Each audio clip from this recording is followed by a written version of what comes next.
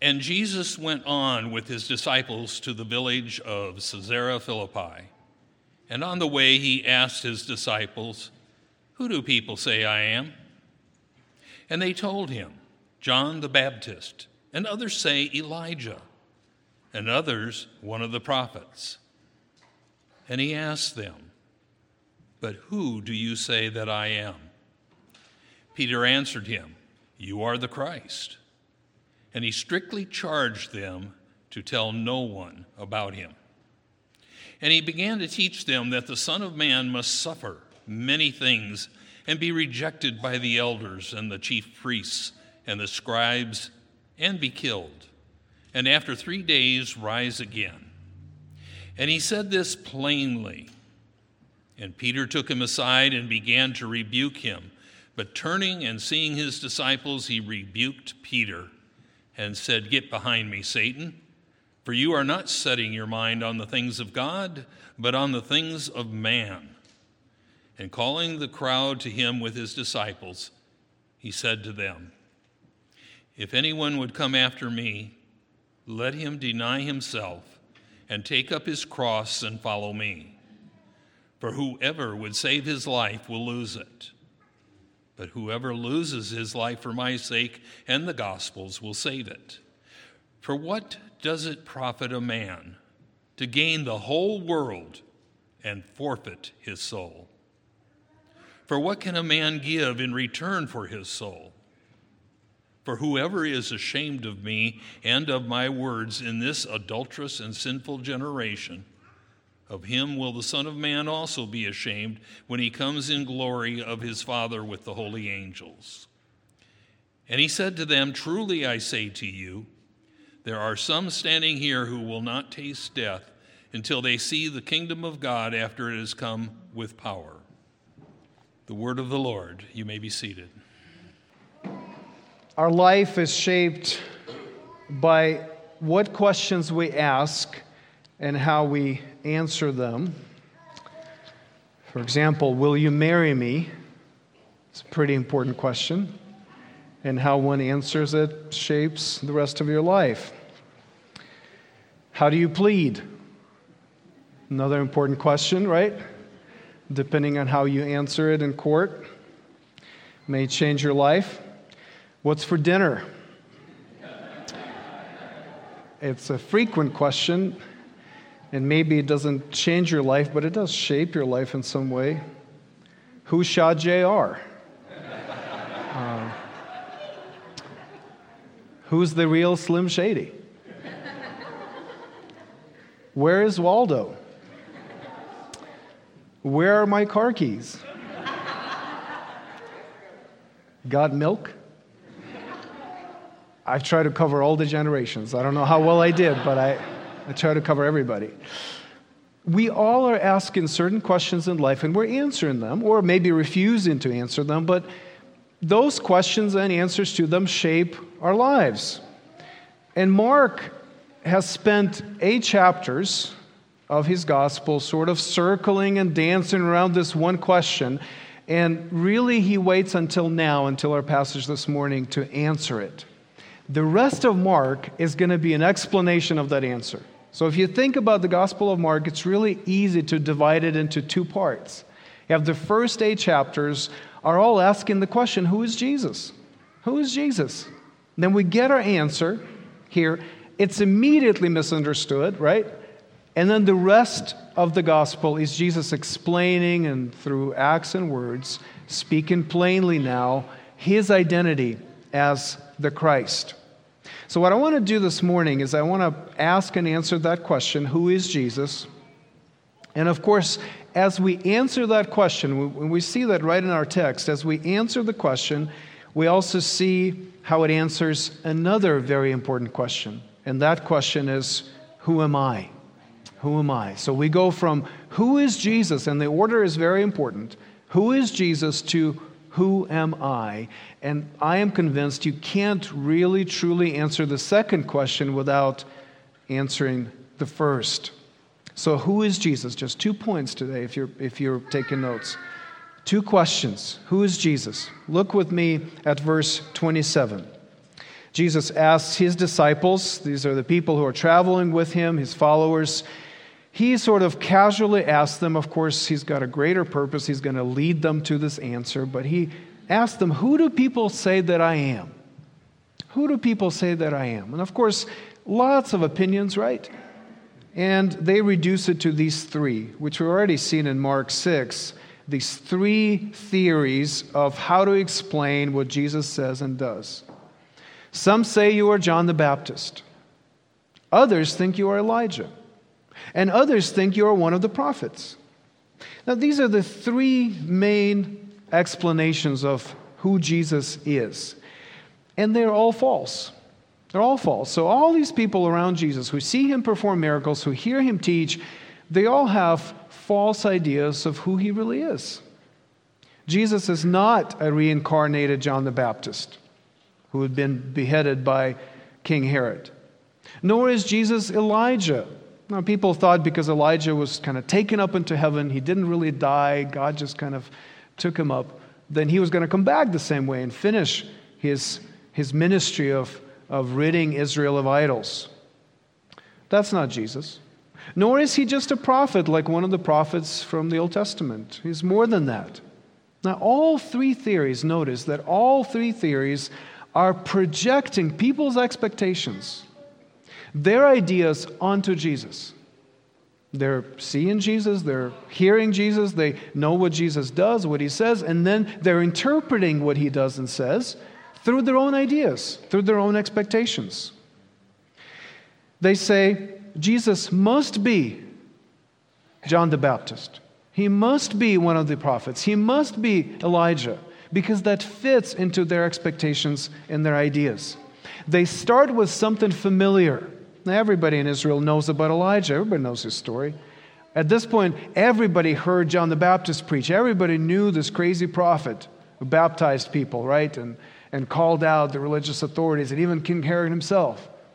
Everybody knows him. Well, Jesus must be like him, or must be him. Everybody's read the prophets. And so Jesus, maybe he's one of the prophets.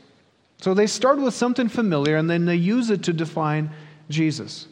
And if you consider what most people think of Jesus today, you will find exactly the same pattern. We are not at all far from this text today, because there's human sinful psychology that kicks in. We take something familiar, we take something that's important to us, and then we view Jesus as a representation of that. We just want to fit him into our framework, our ideas, our desires. And so we meet Jesus and we say, well, he must be like that. He must fit into this idea, this expectation. Now, we have different expectations, of course. And that's why we have many Jesuses, right? We have many Jesuses. You talk to enough people, you realize everybody's got their own idea of who Jesus is, what he's like. Many people have this idea of Jesus as the sweet but helpless baby of the nativity scene, right? Has very little influence on your life, but you like the sentimentality of it, you like the aesthetics of that. There's Jesus, the wise but misunderstood moral teacher. He came to do something good, but we really didn't get his message. There's Jesus, the champion of American values, right? That fits very neatly into a political ideology. Figure that, right? How does he do that? Well, we're projecting. Of course we're projecting on him. There's Jesus, the victim of injustice. Now, all of a sudden, he seems to fit very neatly into our longings, our desires, and our experiences and our wounds. There's Jesus, the hippie, right? You all know that Jesus, right? There's the white Jesus, blue-eyed blonde Jesus. How did we get there? Because he looks like us, right? We just got a person like us. There's the black Jesus too. Do you see how we're taking something that's familiar to us, and then we're saying, well, Jesus must be like that. He must be like that. But that is not the way to understand the real Jesus. This is what Mark is just forcing us to, throughout these chapters, he's forcing us to see Jesus as Jesus reveals himself to us, which is, of course, that's the real Jesus, is who Jesus is as he says and what he does as he himself presents himself to us. Now, in verse 29, Jesus makes that same question very personal, and he's addressing his disciples now, And he says, but who do you say that I am? Who do you say that I am? You heard all these different theories, and people are projecting all these different ideas onto Jesus, but what do you think? Now, I think the context of this is they've been with Jesus for some time now. They've been close to him. Now, everybody heard Jesus' parables, but only a few people heard Jesus explain the parables, right? So the disciples were on the inside. They heard Jesus explain things to them. They saw Jesus perform miracles that other people didn't see. They saw how things really happened on the inside, in the background. And so you would think, right, that these are the right people. They should know who Jesus is. So Jesus says, answer the question, who I am, based on what you have seen and heard from me. Who am I really? And Peter says, of course it's Peter. Peter says, you are the Christ. You are the Christ. And Peter's confession is accurate. He's right. He's right. Because they saw the miracles. They've interpreted the prophecies. They've heard Jesus' teachings. They were close to him, and they know that if anything fits this person, it has to be the Christ. It has to be the Messiah. Now, Christ is just a Greek word for the Hebrew Messiah, which comes from this idea of being anointed. Oil being poured on you in ordination to priesthood or in ascension to the throne. It's a royal title. It's this king priest that is promised to come and save his people. And Peter identifies Jesus as that promised divine king coming to save his people. He's not just another prophet. He's the prophet. Not just another leader. He's the leader. Everyone's been waiting for him, and Peter says on behalf of all the disciples, they all agree, you are the Christ. Now, let me read you a few lines further. This is where this triumphant moment, right? Peter got it right, quickly changes. Now, I'm going to read the next few lines to you. Disregard section divisions and verse divisions, if you can, okay? And by the way, you can buy a Bible that doesn't have section and verse divisions, and sometimes it's really helpful to see how it flows. Because I think there are connections between verses that are separated. So let me just read it to you, just listen. So this is after Peter confesses Jesus as the Christ, and then it says, and he, Jesus, strictly charged them to tell no one about it.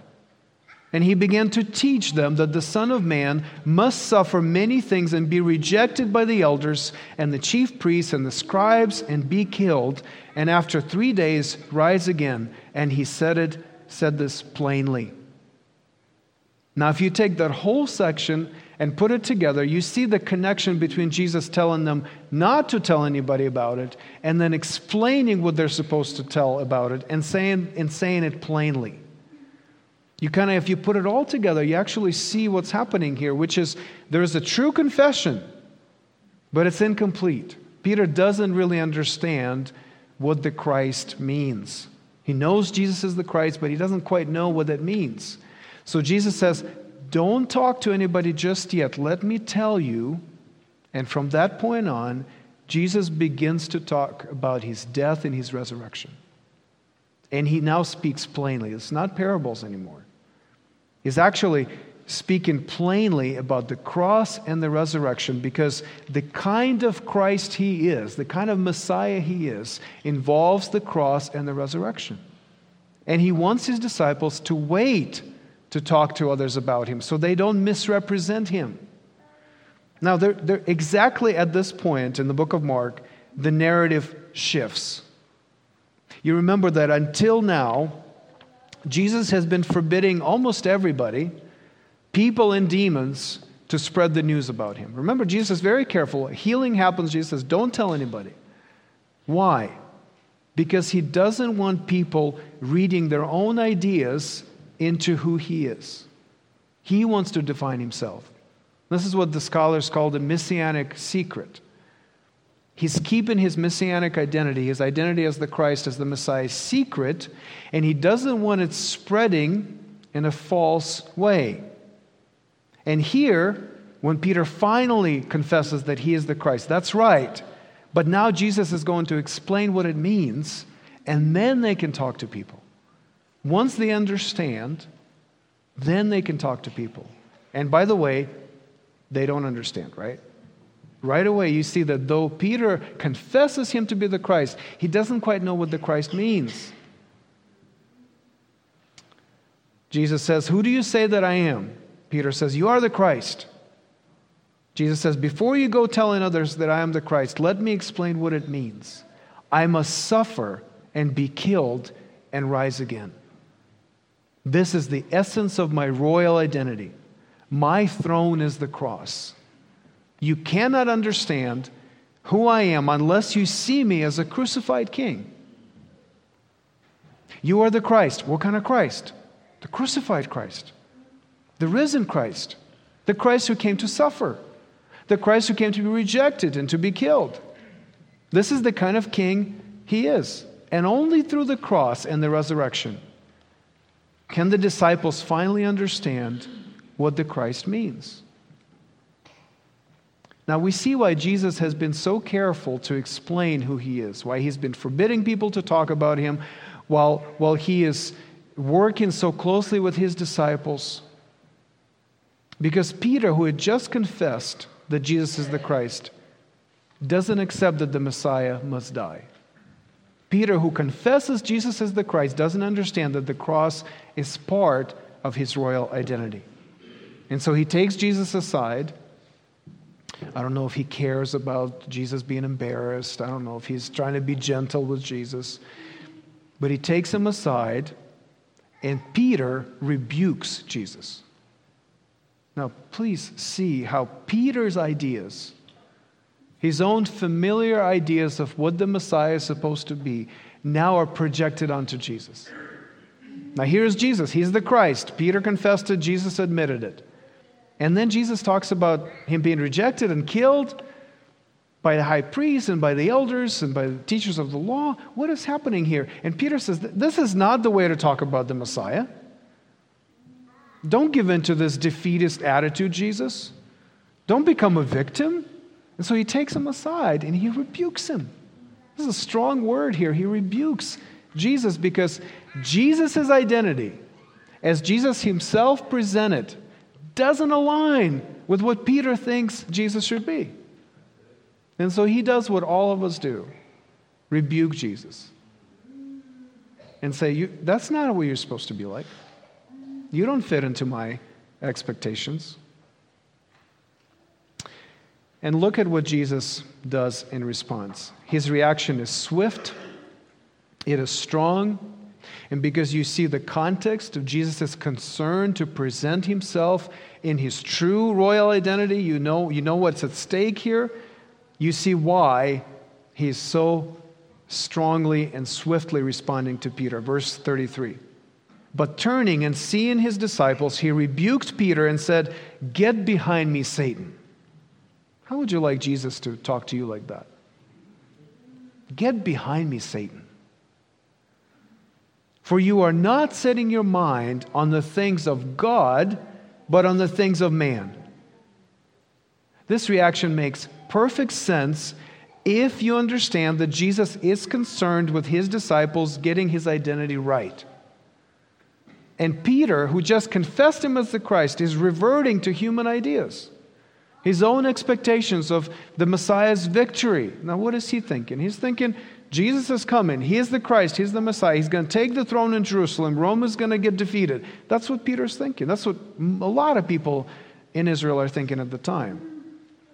Suffering, rejection, and death just don't fit into that paradigm. And so Peter is rejecting the divinely revealed identity of the Messiah. As Jesus himself explained who he is. He says, I must suffer. I must be rejected. I must be killed. And Peter says, no, that doesn't fit. So he's rejecting the divine revelation, and he is embracing his own human ideas. Now, do you see the juxtaposition of the two? Understanding Jesus based on familiar human ideas versus understanding Jesus based on his own revelation, based on his self-revelation. That's the choice. The Christ who came to liberate his people from political oppression by leading a violent rebellion against Rome makes perfect sense to Peter. The Christ who came to liberate his people from their sins by being rejected by the religious Jews and crucified by Rome requires Peter to set aside his own ideas and to accept Jesus on his own terms. And that's hard. That's really hard. The stakes are high. Peter can either believe God, or according to Jesus, he can believe Satan. Peter's rebuke of Jesus is satanic in nature. This is Satan trying to take away the word. Like in the parable of the sower. Remember, the birds come and the birds just pluck it away and take away the word before it takes root. And so here's Jesus saying, I must suffer, I must die. And Peter right away takes him aside and rebukes him. This is Satan, right? This is Satan trying to take the word away, trying to take truth away. This is Satan attempting to redefine Jesus' mission, just as he did in the wilderness. I mean, remember, Jesus was fasting, and he's being tempted by Satan. And Satan's using Scripture. He's using familiar ideas, right? And he's saying, why don't you be like that? Why don't you be a Messiah like that? Why do you need to fast? Why do you need to suffer? Just take the kingdom. Here it is. But Jesus does not accept any other identity from people, from demons, from Satan himself. He stays true to who he is. And he reveals it to us. And the challenge is, will you accept Jesus on his own terms? Now, Jesus revealed himself as one who came to die for his people, to redeem them from their sins by shedding his blood for their sins. Only God could have designed such a deliverance. You know, when Jesus says, get behind me, Satan, you got these things of man that you're believing, not things of God. You set your mind on human things, not on divine things. What he's saying is, if you understand who I am properly, you will know that it can only come from God. That this idea of deliverance through death, through the cross, through becoming a victim, only God can do that. Only God could have designed this kind of salvation for us. God absorbing divine wrath in the place of sinners he loves. What human being would ever come up with this? This doesn't fit into any human expectations. Nobody was expecting God to do that, to do the cross and the resurrection. This is the kind of king that Jesus is. And only Jesus, only he can be this kind of Christ, this kind of king. Now, any other idea of Jesus that doesn't include the cross is ultimately, it's a lie. It's a lie. It's a falsehood. And Satan is all too happy for us to embrace redemption without the cross. The Christ without the bloody, humiliating, scandalous death. I am so glad we sang The Fountain Filled with Blood today. Of course, I didn't make the connection when I saw the order of worship, but I made it now. This is a perfect song because it's offensive, isn't it? I mean, don't you cringe a little bit when you sing it? There's a fountain filled with blood drawn from Emmanuel's veins. I mean, it's very graphic.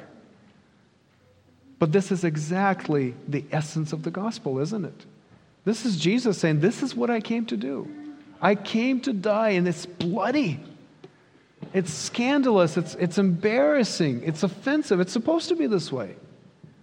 Because this is the kind of king he is. Because this is what it takes to save us. He had to go through that. He said, I must suffer. There's a divine necessity here. I must suffer for you. That's right. Does Jesus fit into any of your categories? Who do you say Jesus is? I mean, that's the question, right? When you read this passage, you have to apply it to yourself. You have to ask yourself, does it fit into any of my familiar, preconceived notions and expectations? Or does Jesus break my categories and creates new ones? This is the most important question for us to answer. Who do you say Jesus is? Who is he? Will you take him on his terms and try to understand and leave your expectations aside and try to understand him as he is? Or will you try to force him into one of your familiar categories? I think that's what separates believers from unbelievers ultimately. Now, this is our passage is one of the three major predictions of Jesus' death and resurrection in the Gospel of Mark. This is where he starts to speak plainly, and he now predicts his suffering. He predicts his crucifixion. What's interesting is that each prediction is followed by teaching on discipleship. So Jesus says, I'm going to go and die. I'm going to rise again. Now let me tell you what it means to follow me. Now, why is he connecting these? Every time, he's connecting those two things together. I think the reason is because getting the identity of Jesus right allows us to answer the next very important question. Who am I? Once you answer the question, who Jesus is, then you can start answering the question, who am I? How does it affect me? How does it affect my identity? Now look at verse 34. Jesus says, if anyone would come after me, let him deny himself and take up his cross and follow me. Just as we must reject all our ideas about Jesus and accept him on his terms, turns out we must also reject all our ideas about us, about me, and define our identity on his terms too. It's not just getting who he is that has to be done on his terms. It's getting who I am has to be done on his terms as well. Now, this is what Jesus means by denying yourself. He's saying, don't try to define yourself on your own. Instead, take up your cross and follow me. He's saying, let me define who you are. Find your identity in me. See yourself as I see you, Jesus says. Build your identity as a follower of Christ, the real Christ, as Christ himself has presented himself to us. Now, what does it mean to take up your cross? Now, I'm going to disappoint you that taking up your cross does not involve suffering with seasonal allergies. It's not what Jesus is talking about. It doesn't include car troubles. I mean, I know these are common applications of this verse, but that's not what Jesus means. When Jesus says, pick up your cross and follow me, take up your cross, it doesn't even mean suffering as such, really. It means that you are now following him who is crucified, and your life now will reflect him. You're actually now going to live according to the pattern of Christ. Now, does it involve suffering? Of course. He's the suffering servant, of course. As you follow him, you're going to suffer because he suffers. But picking up your cross and following him means actually just being like him and conforming your identity to his idea of who you are. The call is to conform your life to the pattern of Jesus. Your identity must be shaped by your relationship with the crucified Jesus. To really know who we are, we must embrace a cruciform identity. A cruciform identity, meaning that your life has to be shaped by the cross of Christ. So it's not just that Jesus calls us to suffer. Of course he does that. It's not just that he calls us to be persecuted for his name. Yes, he's going to talk about that. But there's a bigger thing here. He calls us to follow him as he really is, which includes suffering. It also includes victory. But he wants us to conform to his pattern. Our identity needs to become cruciform. Now, every life, every identity has a shape to it. Now, you may know exactly what your life is shaped by, or it just may happen subconsciously, you may not know it. But every life is shaped, is defined by something. There are really no kind of these formless lives. There's something that's driving you. There's something that's shaping you. There's a number of options here. Could be a person, right? Could be people. Could be your parents. Could be your spouse. Could be your children. Could be a friend. A person that really has shaped you. And you live according to that pattern that they gave you or they are giving you or that you're hoping they would give you. It can be something like safety or freedom, right? Some value like that where you make decisions to be safe. If you think about your life, as you make decisions at work or at home, what's the goal? What are you really afraid of? And a lot of people live for safety. A lot of people live for comfort. A lot of people live for freedom. And so they make decisions that give them the best opportunity to have as much influence, as much freedom, as much autonomy as they can get. That could be more pedestrian things like money or pleasure, right? You can live for money. Sure, lots of people do. You can live for pleasure. It doesn't have to be great pleasure, just some pleasure. Of course, it could also be a moral or cultural or religious code. Lots of people's lives are defined by very rigid expectations of their faith or of their culture. It can be grievance or trauma. Your life can be shaped by something that happened to you a long time ago or something that happened to a group of people that you belong to. And so now you live out of that. Your life is shaped by that. What's the pattern of your life? It's grievance. It's trauma. But your life has a certain shape. The question is, do you know what it is? And many of us don't. Now, I'll make a sharp turn here and I'll explain why I'm doing this, okay? I grew up in the late 80s, 90s, and there were two names in cinema that me and my peers cared about. Arnold and Sly Stallone. Those were the only two.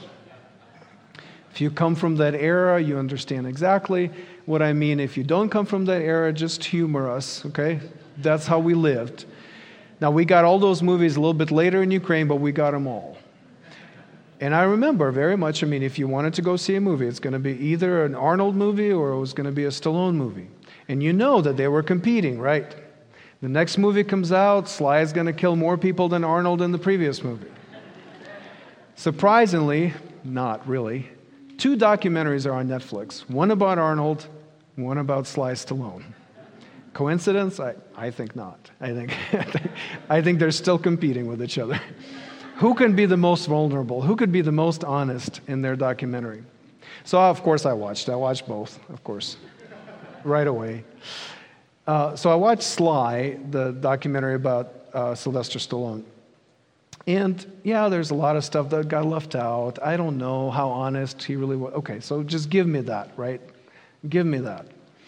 But as you watch it, the theme that runs through the documentary is that Stallone's life is shaped very much by the neglect and the rejection of his family early in life, and then his quest to find recognition. Now, if you watch his movies, his better movies, right? He's really got 2. He's got Rocky and he's got Rambo. Those are the 2. Those are the 12 movies you need to watch to understand. But it's the same story, isn't it? It's somebody who was not given a chance early on, somebody who was rejected, somebody who was pushed to the margin, somebody who didn't get the love and acceptance either of his society or of his family or of his neighborhood, whatever. And this is a person that's just out to prove that he's worth something, anything. In the documentary, Stallone says that in his art, in his movies, he tried to make things the way he wished things would be. I think he's honest there. He's saying, I wished I had a father like Rocky had a father. I think this is very insightful. And you can see how the stories that he told, in fact, we're all about that. And in fact, the stories that resonated the most with people were stories of rejected people pushed to the margins, seeking recognition and acceptance and love. Now, it's a lonely place for an artist, but that is a story that resonates with many of us. Those movies are popular not so much because it's a great boxing movie. Rocky is not a great boxing movie, but it's a great human movie, right? He's saying, I just want to prove I'm not a bum. That's his goal in fighting Creed. You don't need to know as much about Rocky movies as I do, but the story is a human story that resonates with us. Why? Because many of our lives are shaped by the rejection of our fathers, especially from men. Many of our lives are shaped by that search for recognition. I just want to find somebody who thinks I'm not a bum. As Rocky says, I just want to go the distance. I don't even need to win, he says. I just want to go the distance. Who is he proving what? I mean, like, think about it. He's not trying to prove anything to Creed. I mean, he's trying to prove something to himself.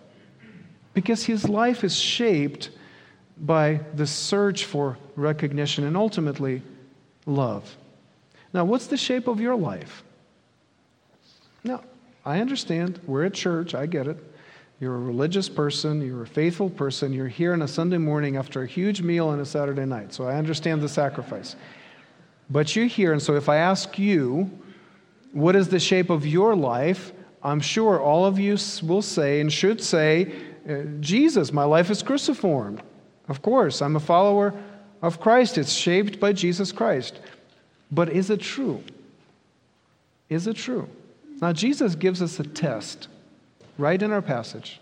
He gives us a test, and if you use it, you will know if your life is cruciform and to what degree it is cruciform, to what degree it conforms to Christ. Now, look at verse 38. Verse 38. Jesus says, "Whoever is ashamed of me and of my words in this adulterous and sinful generation, of him will the Son of Man also be ashamed when he comes in the glory of his Father with the holy angels." Are you ashamed of Jesus and his words? Now, do you know what the right answer is? Yes, that's the right answer.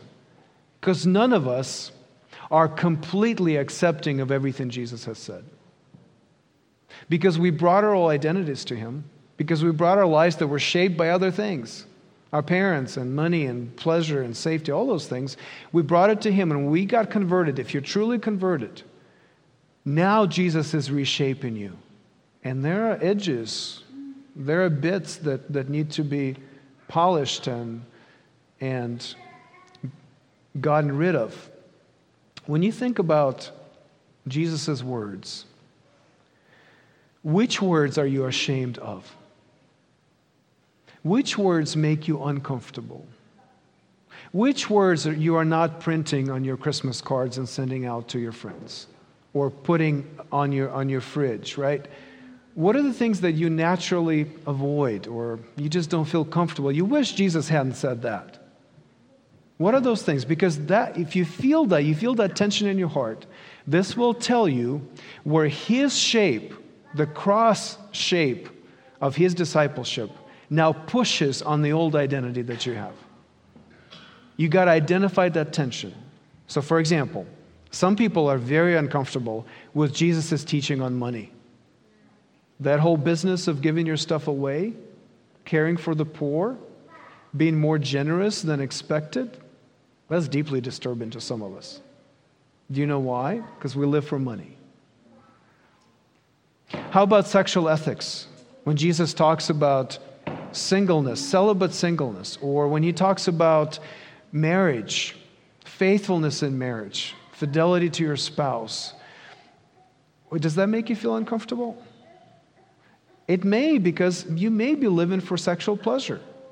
Or maybe you've created your own sexual identity or your own gender identity, and here comes Jesus, and he says, male and female, he created them. Does that offend you? Does it make you feel ashamed of Jesus and his words? There's something of your old identity that is still left there. And so what Jesus is doing, when he's pushing you to consider his words, what he's doing is he's taken the cross, the shape of the cross, and now he's forcing it on you. He's forcing it on your life. And he's actually wanting to conform everything in your life to that shape of the cross, to who he thinks you are as his disciple. It's like cookie dough, right? You take that form, you press it down. Whatever is in, whatever is out, right? And then you put it in the oven. Then you suffer. Then you hurt, right? Because now Jesus is reshaping you. That was not your original shape. But now Jesus is going to reshape you. Your life is going to be cruciform, and it comes through that cutting and pressing, and you feeling ashamed, and you feeling uncomfortable, and yet then you come into Jesus and say, this doesn't make sense to me, but I will submit to you. And maybe you're ashamed because you don't know what other people will think of you. Maybe you really do believe in the Christian sexual ethics, but you know everybody at work doesn't. Are you ashamed of Jesus' words? Are you ashamed of him? Maybe the old shape of your life is built in recognition and praise of other people and how other people see you, their respect and your reputation. See, anytime there's tension between what Jesus says and how readily you receive that, how much shame you feel, that tells you where the new identity is pressing onto your old identity. You're going to suffer, just like a cookie in the oven. You're going to have to suffer because it's not easy to remake you.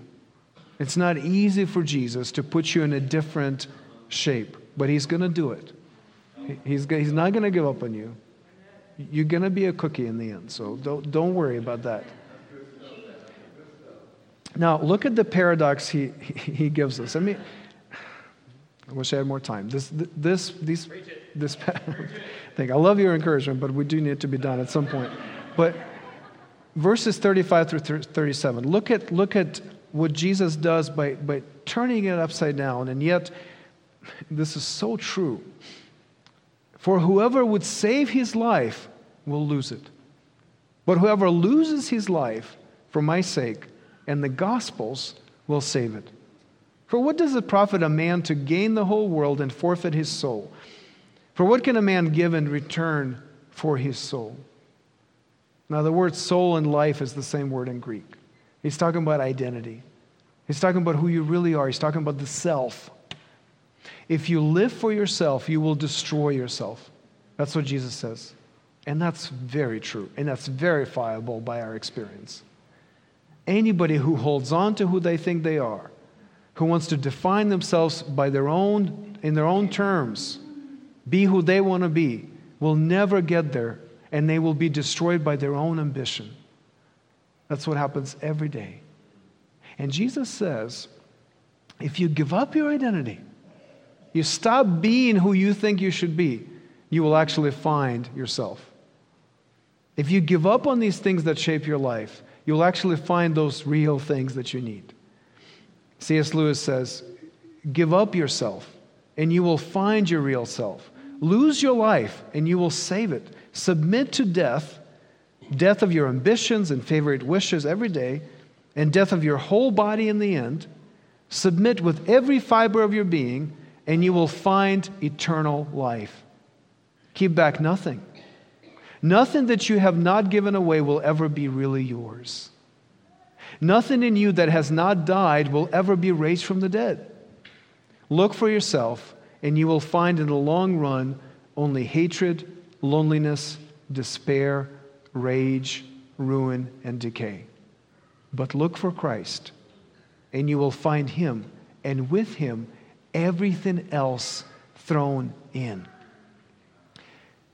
The paradox of the gospel is that once you give up your pursuit of safety, once you say, I don't want to keep myself safe anymore, and you commit yourself to Christ, guess what? You gain even greater safety. He's going to keep you safe. You gain greater stability. You don't need to worry about your safety anymore. When you give up your freedom by embracing the yoke of Christ and the narrowness of his law, guess what you get? Freedom. You get freedom, and you realize, oh, this is the way I'm supposed to be going. Now I can move faster. If you give up your pursuit of money, guess what you get? Wealth. I mean, Jesus says we are his co-heirs. Do you know what Jesus has? Everything. Jesus has everything. That's what you have now in Christ. When you give up on your own pursuit of pleasure and joy and you submit yourself to Christ, what do you get? You get unspeakable joy. You know, this is all Scripture, right? I mean, Jesus promises those things, but those promises are predicated on our given up pursuit of those things. And you can't give up on joy so you can get joy. No. You can give up on joy so you can get Jesus, and with Jesus, you get even greater joy. You can give up on trying to right the wrongs and pay back for your grievance and submit to Jesus, and guess what you get? You get vindication.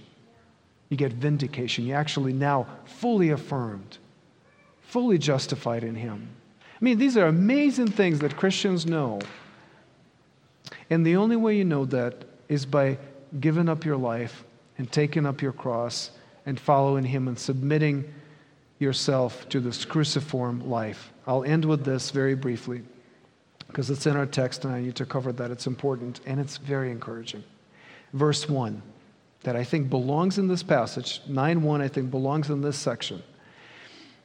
Jesus said to them, "Truly I say to you, there are some standing here who will not taste death until they see the kingdom of God after it has come with power."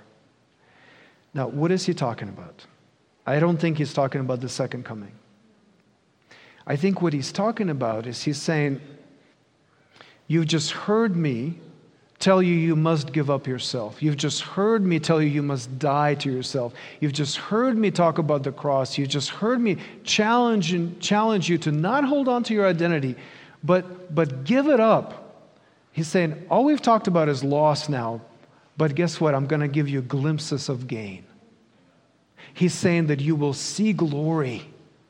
And by the way, I think there are many cases in which that glory came. The next one is transfiguration. And John and James see it. They see the glory of God on Jesus, on His face. The brightness of God's glory. What is that? This is the kingdom of God coming in power. Now, not completely yet, but they get a glimpse of that. Jesus has called them to the cross, and now Jesus is showing them the resurrection. And He's going to do that again and again. We see that, of course, in the resurrection. We see that at Pentecost and the coming of the Holy Spirit. We see that in the miracles. All those things are happening to remind us that, yes, Jesus calls us to the cross. It's a cruciform life. But He will not leave you discouraged. He will show you the glimpses of glory.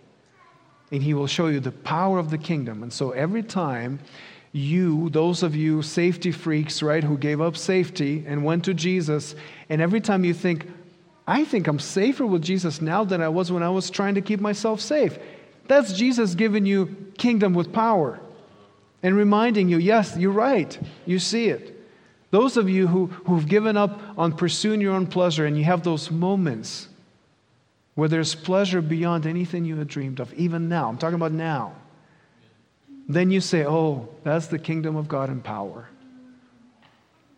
There are all of us here who are believers. Anybody who's a believer here, you will not taste death until you see the kingdom of God after It's come in power, with power.